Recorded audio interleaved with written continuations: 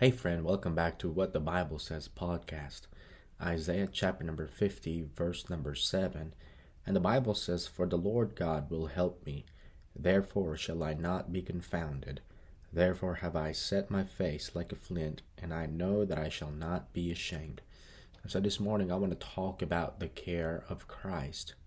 We know that the context of this passage of Scripture, this chapter is about the humiliation of Christ at his first coming. This was being prophesied by the prophet Isaiah, and he mentions here on what Christ is going to be going through thousands of years later on. And so there are two things here I want to emphasize. And so first of all, I want you to notice here about the care of Christ, and notice it is personal. The Bible says, "For the Lord God will help me." And so may I just say, my friend, that Jesus helps us in our trials. Jesus helps us in our tribulations. Jesus helps us in our troubles, and Jesus helps us in our testings in life. It is personal to Isaiah, and it is personal to the Lord Jesus Christ. Even though Christ is being humiliated in this prophecy, we know for a fact that Christ called upon his Father, "For the Lord God will help me." And surely in the New Testament, God, the Father, helped his God the Son. And so let me just say, my friend, that whatever it is, just take it to the Lord, because if it's personal to you, then it is personal to our Lord Jesus Christ. And so, "For the Lord God will help me." And so not only we see that it is personal, but I want you to see here that notice the pattern.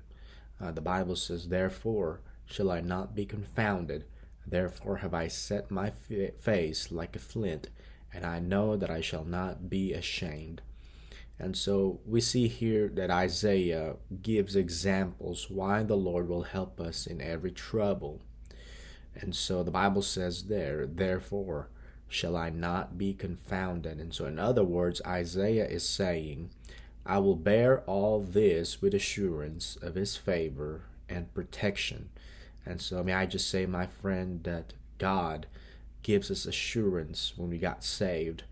We got that salvation, and he protects us because we are his children.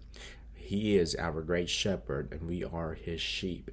And let me just remind you, my friend, that whatever it is that you are going through, that he will protect you. And I got to thinking here, as the Bible says, "Therefore have I set my face like a flint." And so I thought about that flint when you start a fire.